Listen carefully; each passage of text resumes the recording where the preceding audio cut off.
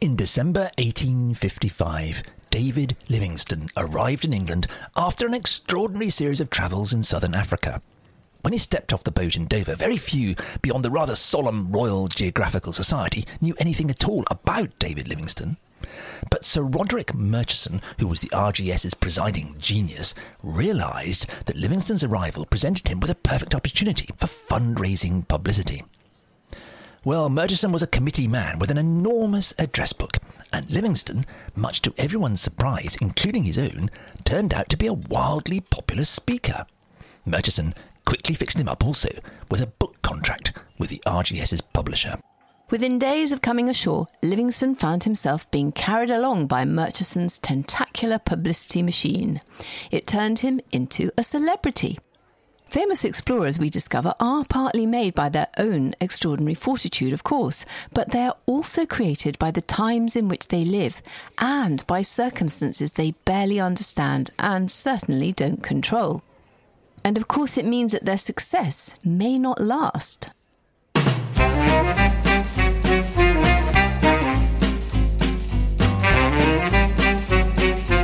Hello, good to see you at the History Cafe. This is where we come to talk about historical stories everyone knows. We want to try out some new ideas. I'm Penelope Middlebow. And I'm John Rosebank, and we're revisiting stories that have got stuck in our collective memory but just don't look quite right to us. So get yourself a coffee, pull up a chair, and let's see what happens.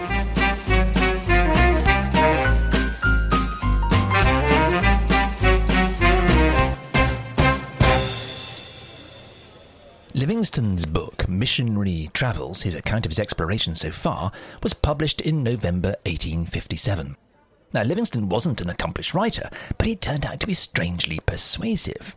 The RGS publisher, John Murray, allocated an editor to spruce up the prose, but Livingstone objected strongly to the result.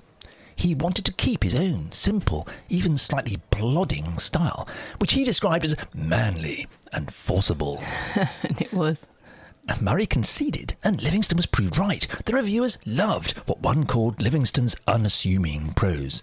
The man seemed, well, profoundly credible. His attraction for the general public wasn't so much what he may or may not have achieved, it was his rugged, long-suffering determination and heart. Readers found Livingstone, as historian Andrew Roberts has commented, the best of company. Well, the most famous passage is when Livingstone is attacked by the lion. He's gone out to hunt it because it was attacking the local people's cattle. I love this bit because I was born in Kenya, and on several occasions in the 1950s and 60s, my father had to do exactly that, go out and kill a lion that was attacking the local people's cattle. The difference was that Livingstone's attack went badly wrong. Livingstone had managed to hit the lion with a couple of bullets.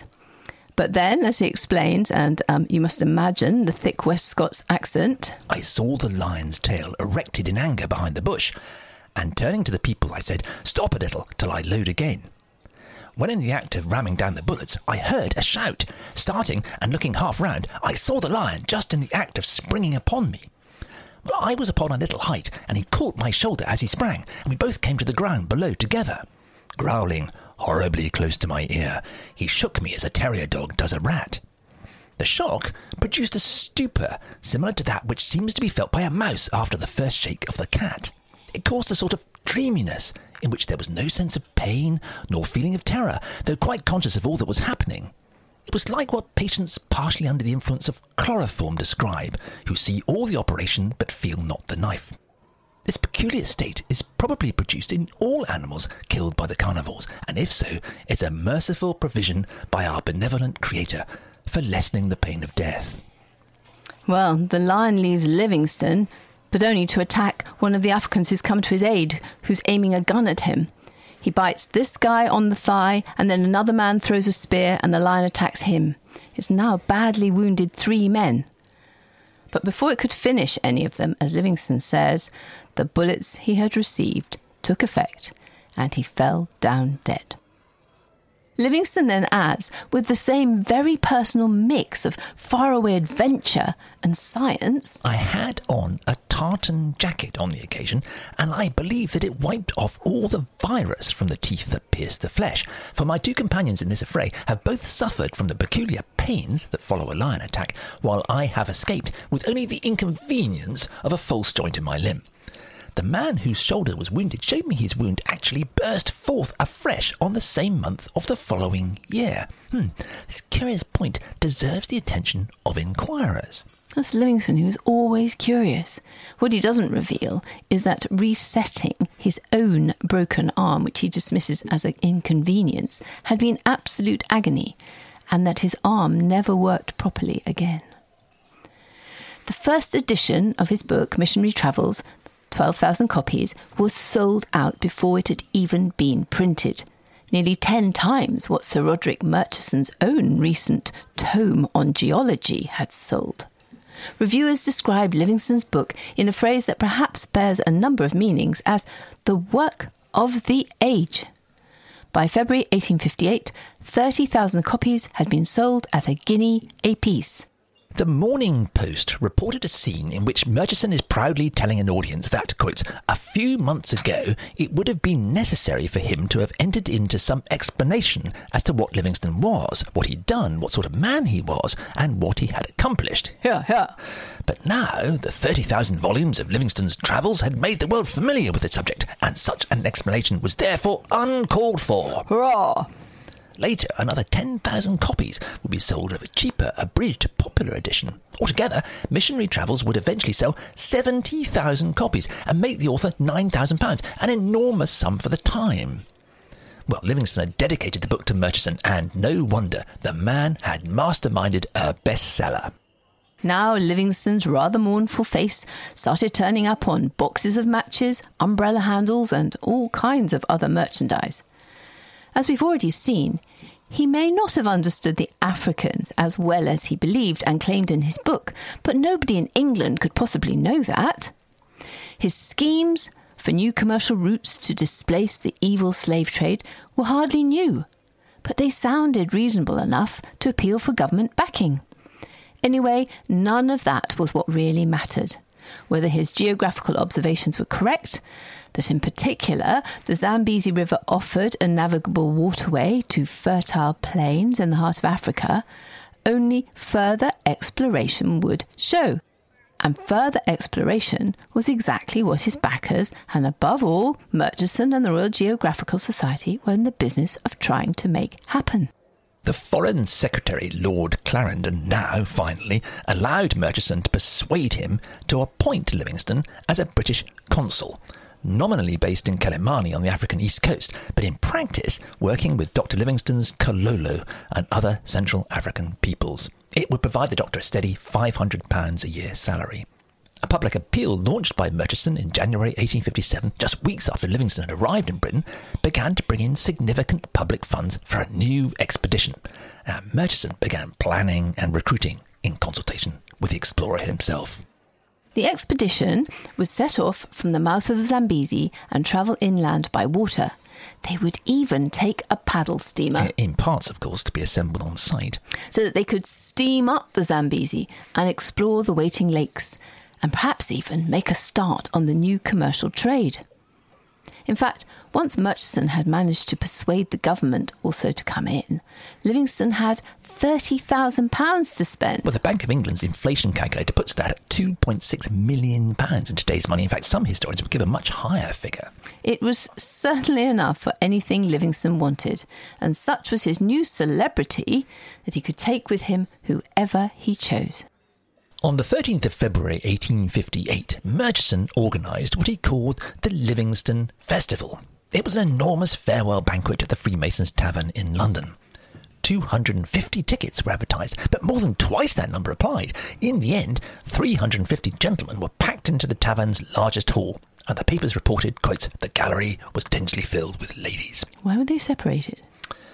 That's Victorians. Murchison presided, with the Duke of Argyll, and the guests included the Duke of Wellington, Earl Grey, and many more from Murchison's enormous and very smart network of contacts.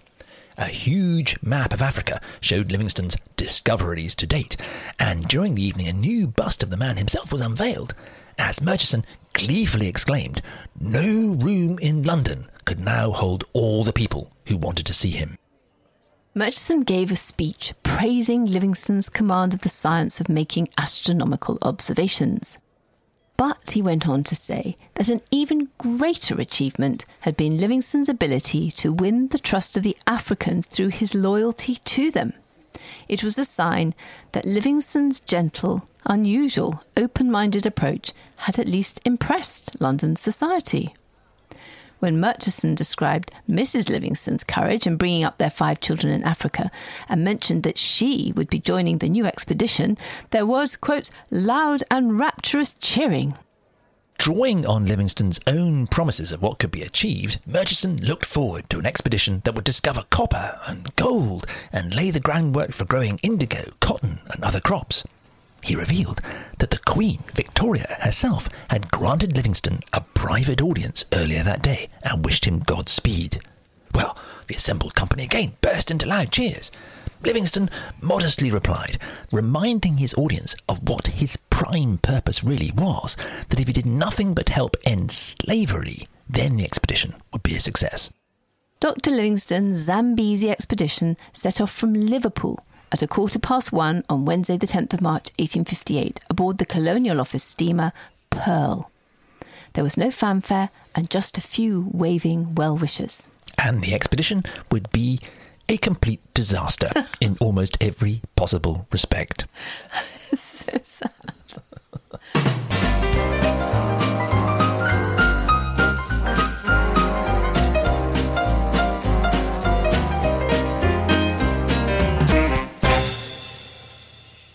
Livingstone's expedition to open a trade route into the African interior up the Zambezi River set off from Liverpool in March 1858.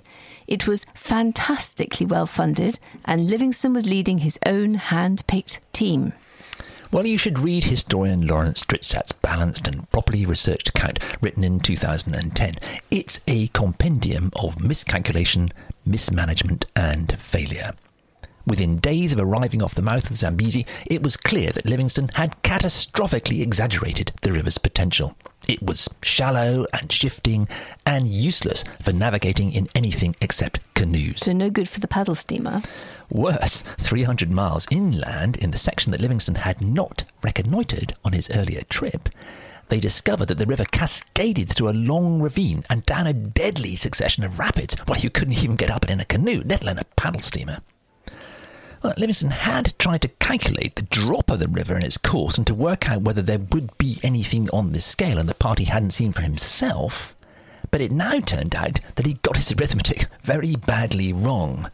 The Quebra Bassa Gorge, which is now a vast reservoir known as Cahora Bassa, once and for all destroyed all hope of river trade to the interior. Livingstone and his expedition tried other rivers to take them inland, but none were any better. Within months, Livingstone's grand plan for commerce with the interior had completely collapsed. And then things got worse. Livingstone had proposed to establish 2 missions in the African interior, although he had the intention of leading neither.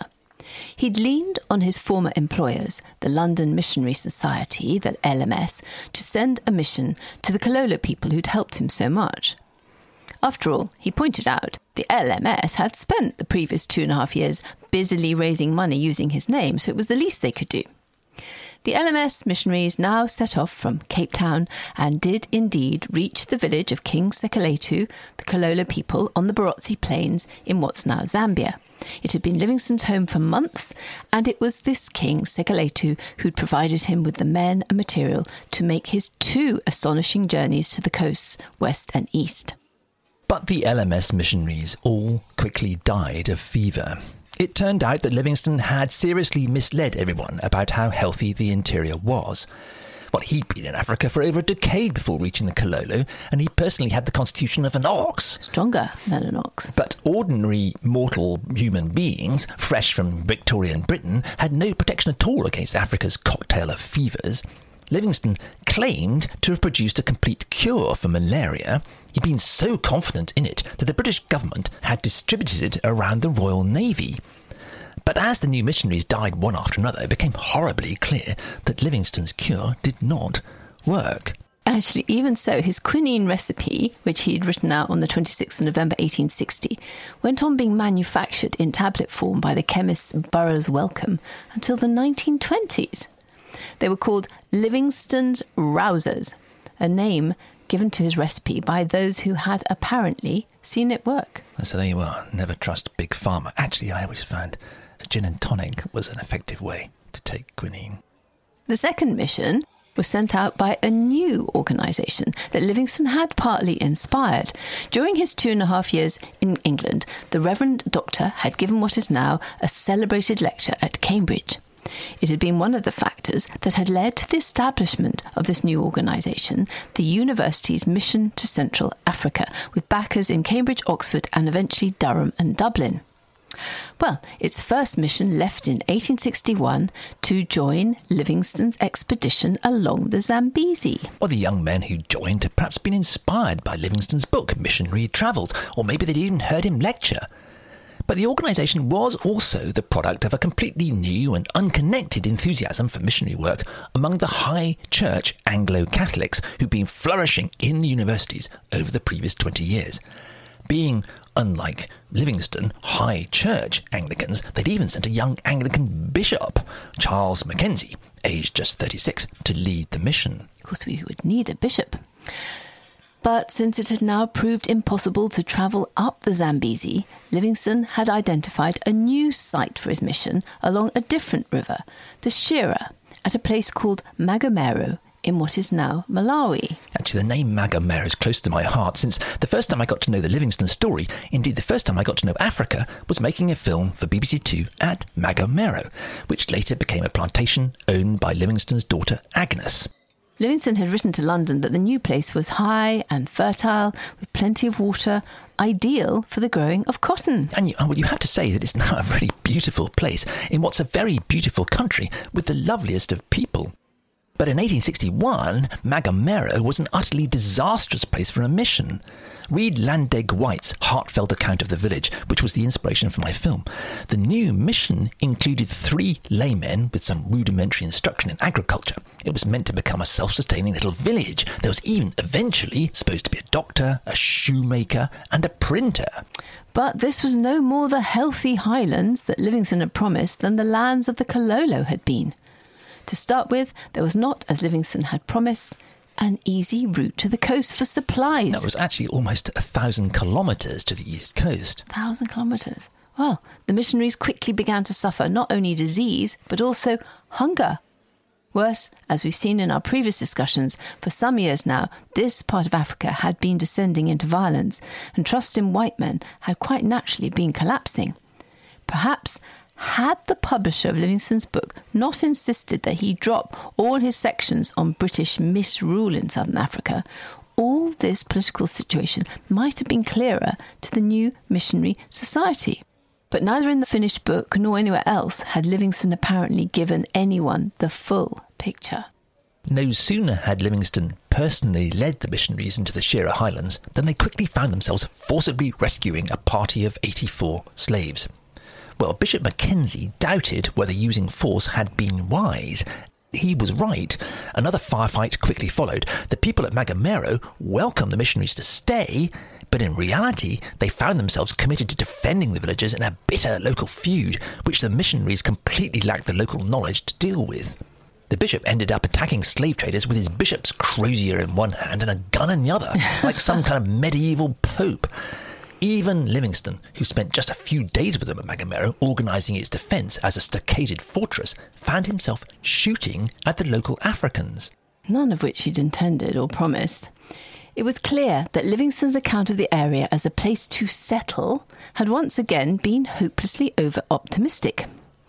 One young missionary, James Stewart, who had travelled up to Magomero but soon sensibly decided to leave, recalled going down to the Zambezi on his way home and flinging his copy of Livingstone's book Missionary Travels into the river. He could now see, been badly misled by the man who had first inspired him to be a missionary. Just because Livingstone could individually thread his way very slowly and often very painfully through all the difficulties of local warfare and disease, Livingstone had jumped to the conclusion that it would be possible to establish English civilization and commerce. It was not so much that what he'd written in his book Missionary Travels was completely untrue. It was that he had omitted to mention so much that was insurmountably difficult, or at any rate impossible for anyone less indestructible than Livingstone. The mission at Magamero lasted just 2 years. By the end, out of the missionaries who'd set off with Livingstone, the bishop and 3 others were dead along with their families. My God. There had been next to no meaningful rapprochement with the local peoples, hardly any missionary work, and no progress at all on establishing a plantation. A new bishop, William Tozer, arrived to take charge and promptly, sensibly, decided that the Shearer Highlands were much too far from the sea to be realistically supplied, so he tried another area of high ground that Livingstone had recommended. It was, wrote one of the missionaries, paradise in comparison with Magamero. But the missionaries soon found that their new home was too poor, too ravaged by the slavers, too humid and yet ironically too short of water to sustain a mission. The Europeans quickly became too ill to function. It was, wrote Bishop Tozer, a good specimen of the way in which Livingstone leaps to any conclusion he may wish to see adopted. Tozer eventually moved the operation to Zanzibar on the coast. I believe, he said, Livingstone to be a good man, but to use the phrase of one of our party, a very dangerous one.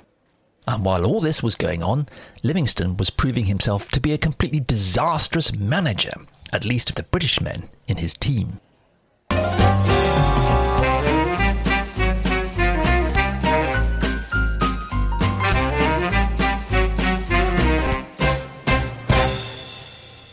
Livingstone's expedition to the Zambezi, which had set off in March 1858, turned out to be an unmitigated disaster. The Zambezi was not navigable, and nor were any of the other rivers they'd tried.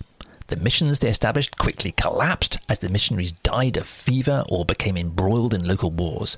And Livingstone himself turned out to be as bad at understanding the Europeans under his command as he was good at getting on with Africans. Well, given Livingstone's long record of falling out with virtually every colleague he'd ever had, it wasn't surprising. But he also proved to be a poor judge of character. His hand-picked expedition members turned out to be bad-tempered and feckless, especially his own brother Charles Livingstone. One by one, they were dismissed or quit. Rather awkwardly, his wife Mary became pregnant on the trip out and had to leave her husband immediately upon arriving in Africa to go and stay with her missionary parents and have her baby. She then went back to England with the baby and came out again in January 1862 without any of her 6 surviving children. Now, opinions differ about Mary Livingstone. There are those who say she was just a brawling drunk. Others point to her command of several African languages and her courageous commitment to working alongside her husband. Within weeks of reaching Africa again, however, Mary fell ill with malaria. And in spite of her husband's much-vaunted fever remedies, he couldn't save her. She died at the age of 41. Well, it was another catastrophe for the expedition. By now, Livingstone was going round, as one Portuguese settler on the coast noticed, quotes, like a cat with his tail between his legs. John Kirk, who was a Scottish doctor and perhaps Livingstone's best, most tolerant and patient friend on the expedition, wrote in 1862, quotes, I can come to no other conclusion than that Dr. Livingstone is out of his mind and a most unsafe leader. By now, news of these disasters was filtering back to Britain. On the 20th of January 1863, the Times reprinted an article from a highbrow Sunday paper, The Examiner. It was a sustained and outspoken assault on Livingstone and his entire Zambezi expedition. Quotes, we were promised cotton, sugar and indigo, and of course we get none. We were promised trade, and there is no trade. We were promised converts to the gospel, and not one has been made. We were told the climate was salubrious, and a bishop and some of his best missionaries with their wives and children have perished in the malarious swamps of the Zambezi. In a word, the thousands subscribed by the universities and the thousands contributed by the government have been productive only of the most fatal results. Dr. Livingstone is unquestionably a traveller of talents, enterprise and excellent constitution, but it is now plain enough that his zeal and imagination must surpass his judgment. And while you have to say that's a pretty accurate and measured summary of the disaster Livingstone had created around himself. In fact, we should also add that Livingstone's own stated overriding objective to end the slave trade was not a single step closer to being achieved than when he'd set out. Well, in July 1863, the boat that had brought the new bishop out to the Zambezi had also brought an official government letter terminating Livingstone's expedition, ordering him and his remaining explorers back to Britain. Historian Lawrence Stritzett argues that the Zambezi expedition hadn't been a complete write-off. It had, after all, always been a government expedition, and its official instructions, largely dictated in fact by Sir Roderick Murchison, had been much more about the science it was supposed to do than about Livingstone's Christianity, civilization or commerce. It makes clear that Murchison had, after all, quietly been using Livingstone for his own largely scientific ends. In the event, the expedition members had actually, sometimes in the teeth of obstruction from Livingstone himself, managed to collect an enormous number of scientific specimens. As they were slowly and quietly analysed over the next years, they would become an invaluable resource in understanding this part of Africa. Some are still being studied. The expedition had also accumulated a good deal of new and accurate geographical information. But all this was yet to become obvious and was never of any interest to the general public. For all that anyone could tell, by 1864, Livingstone's Zambezi expedition had been a total and eye-wateringly expensive write-off, and also enormously wasteful in human lives. Livingstone finally got back to Britain on Saturday, the 23rd of July, 1864. He completed, in fact, the final stage from Marseille to London by train. You'd expect him now just to, seek out his children who'd been living in poverty and without a parent, and, perhaps to retire quietly with them, maybe as a preacher in some little Scottish chapel. Or, more likely, he would return with them to Africa as a missionary in a quiet station, probably with a new wife if he could find one, and if he could sign up with some missionary society willing, after everything that had happened, to take him on. And that would have been the end of the Livingstone story. He would by now have been long forgotten. But instead, a strange and surprising thing occurred. No sooner had Livingstone stepped onto the platform in London, in fact that same Saturday evening, than he was met by Sir Roderick Murchison himself. And Sir Roderick was whisking him along to socialise at a smart soiree with the Prime Minister and others of his wealthy contacts. A few days later, Murchison had him dining with government ministers at the Mansion House. The new Foreign Secretary, Earl Russell, interviewed him and was, Livingstone reported, very cold in his manner. What would he have expected? Not only had enormous sums of government money been wasted and some of the best missionaries lost, but relations with the Portuguese, England's oldest ally, had been strained by the conflicts Livingstone's men had stirred up with the local slave traders. But Russell's voice would soon be drowned out by others of Murchison's smart address book set. For all the disasters that had occurred and the recent criticism in the posh papers, Livingstone was somehow still being welcomed as a hero. In fact, the well-documented setbacks and obstacles just seemed to boost his image as a survivor against the odds. It's a theme you come across time and again with other celebrity explorers. Doesn't matter what they achieved. What mattered was being manly in the face of suffering. Of course, that is what matters. It was, of course, in Sir Roderick Murchison's interest to cover up what had happened and repair Livingstone's aura as quickly as possible. After all, the doctor was too good an asset to lose. And Murchison's own reputation had perhaps become rather inextricably linked with Livingstone's. But something much bigger was also at play here.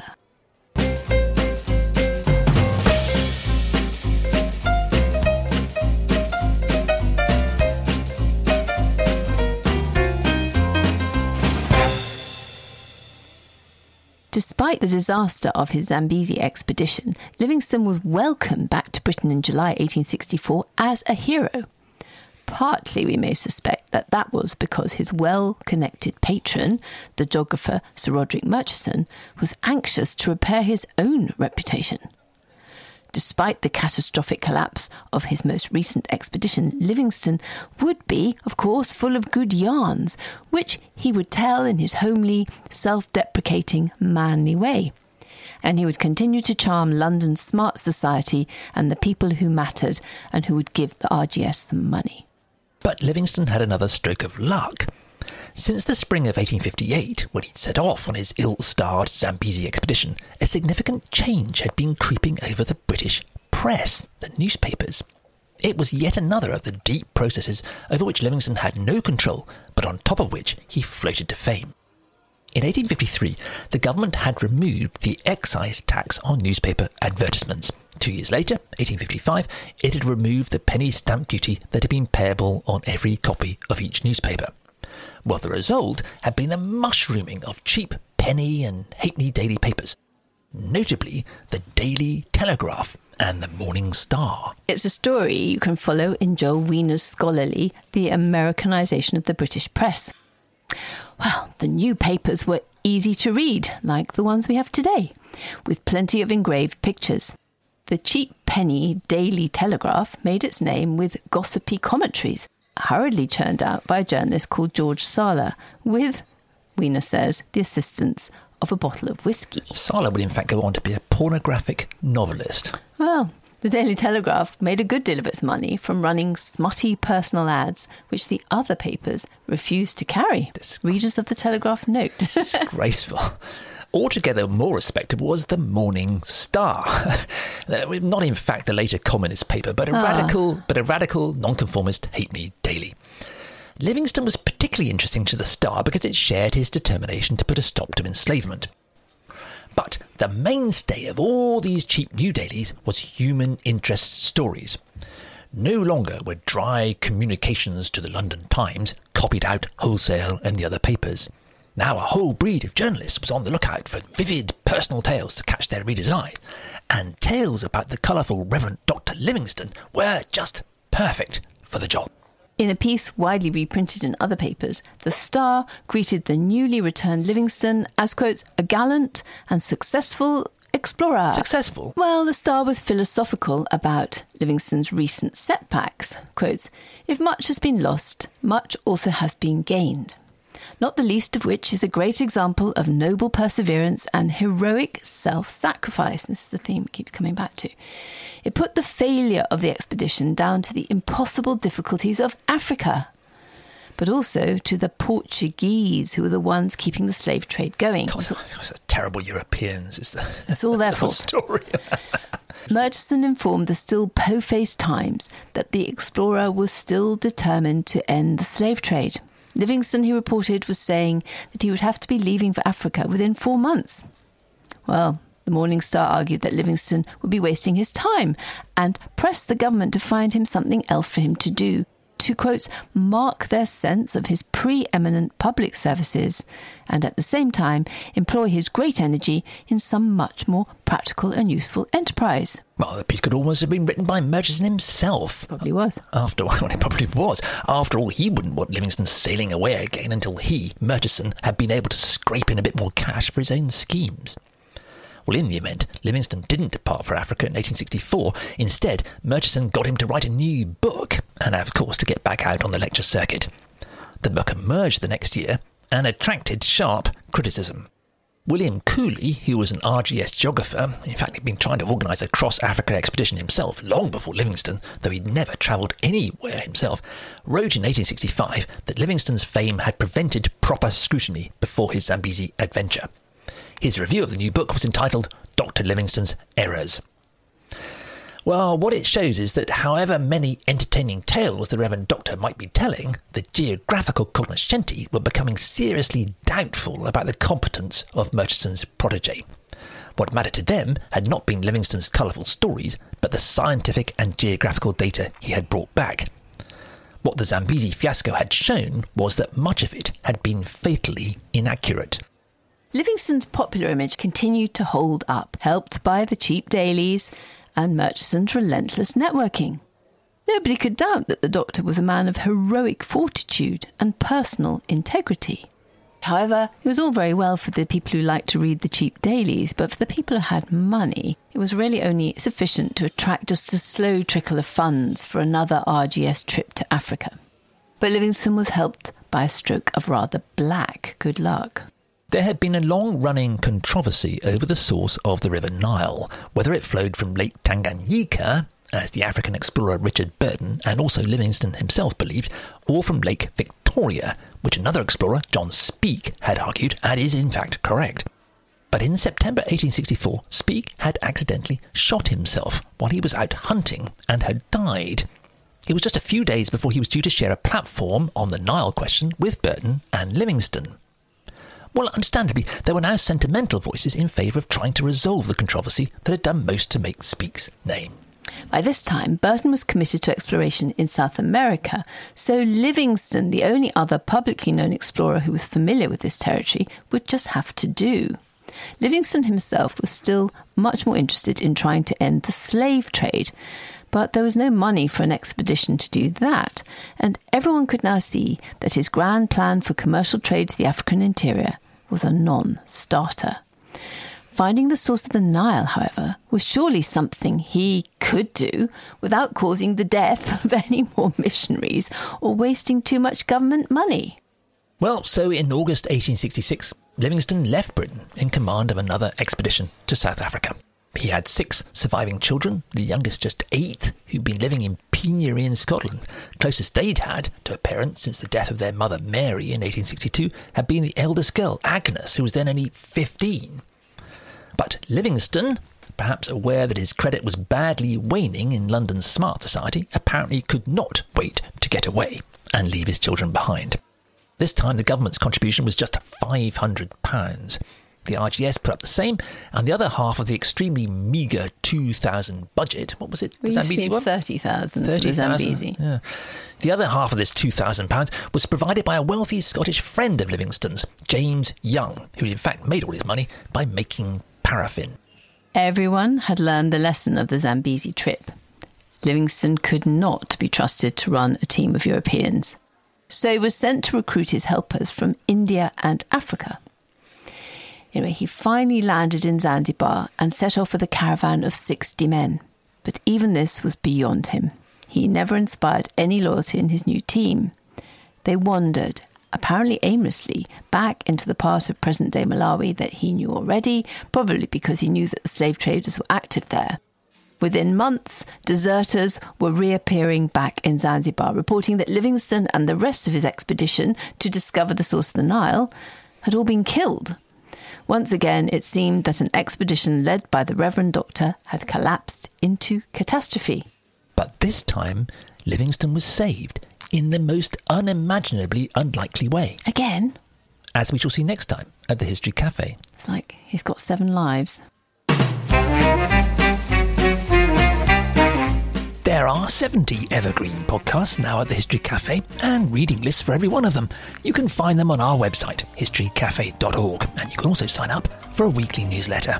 We're also on Apple Podcasts, Spotify and many other platforms. Just look out for History Cafe Podcasts with John and Penelope. And beware of imitations. Follow our regular blog at History Cafe Pod and spread the word.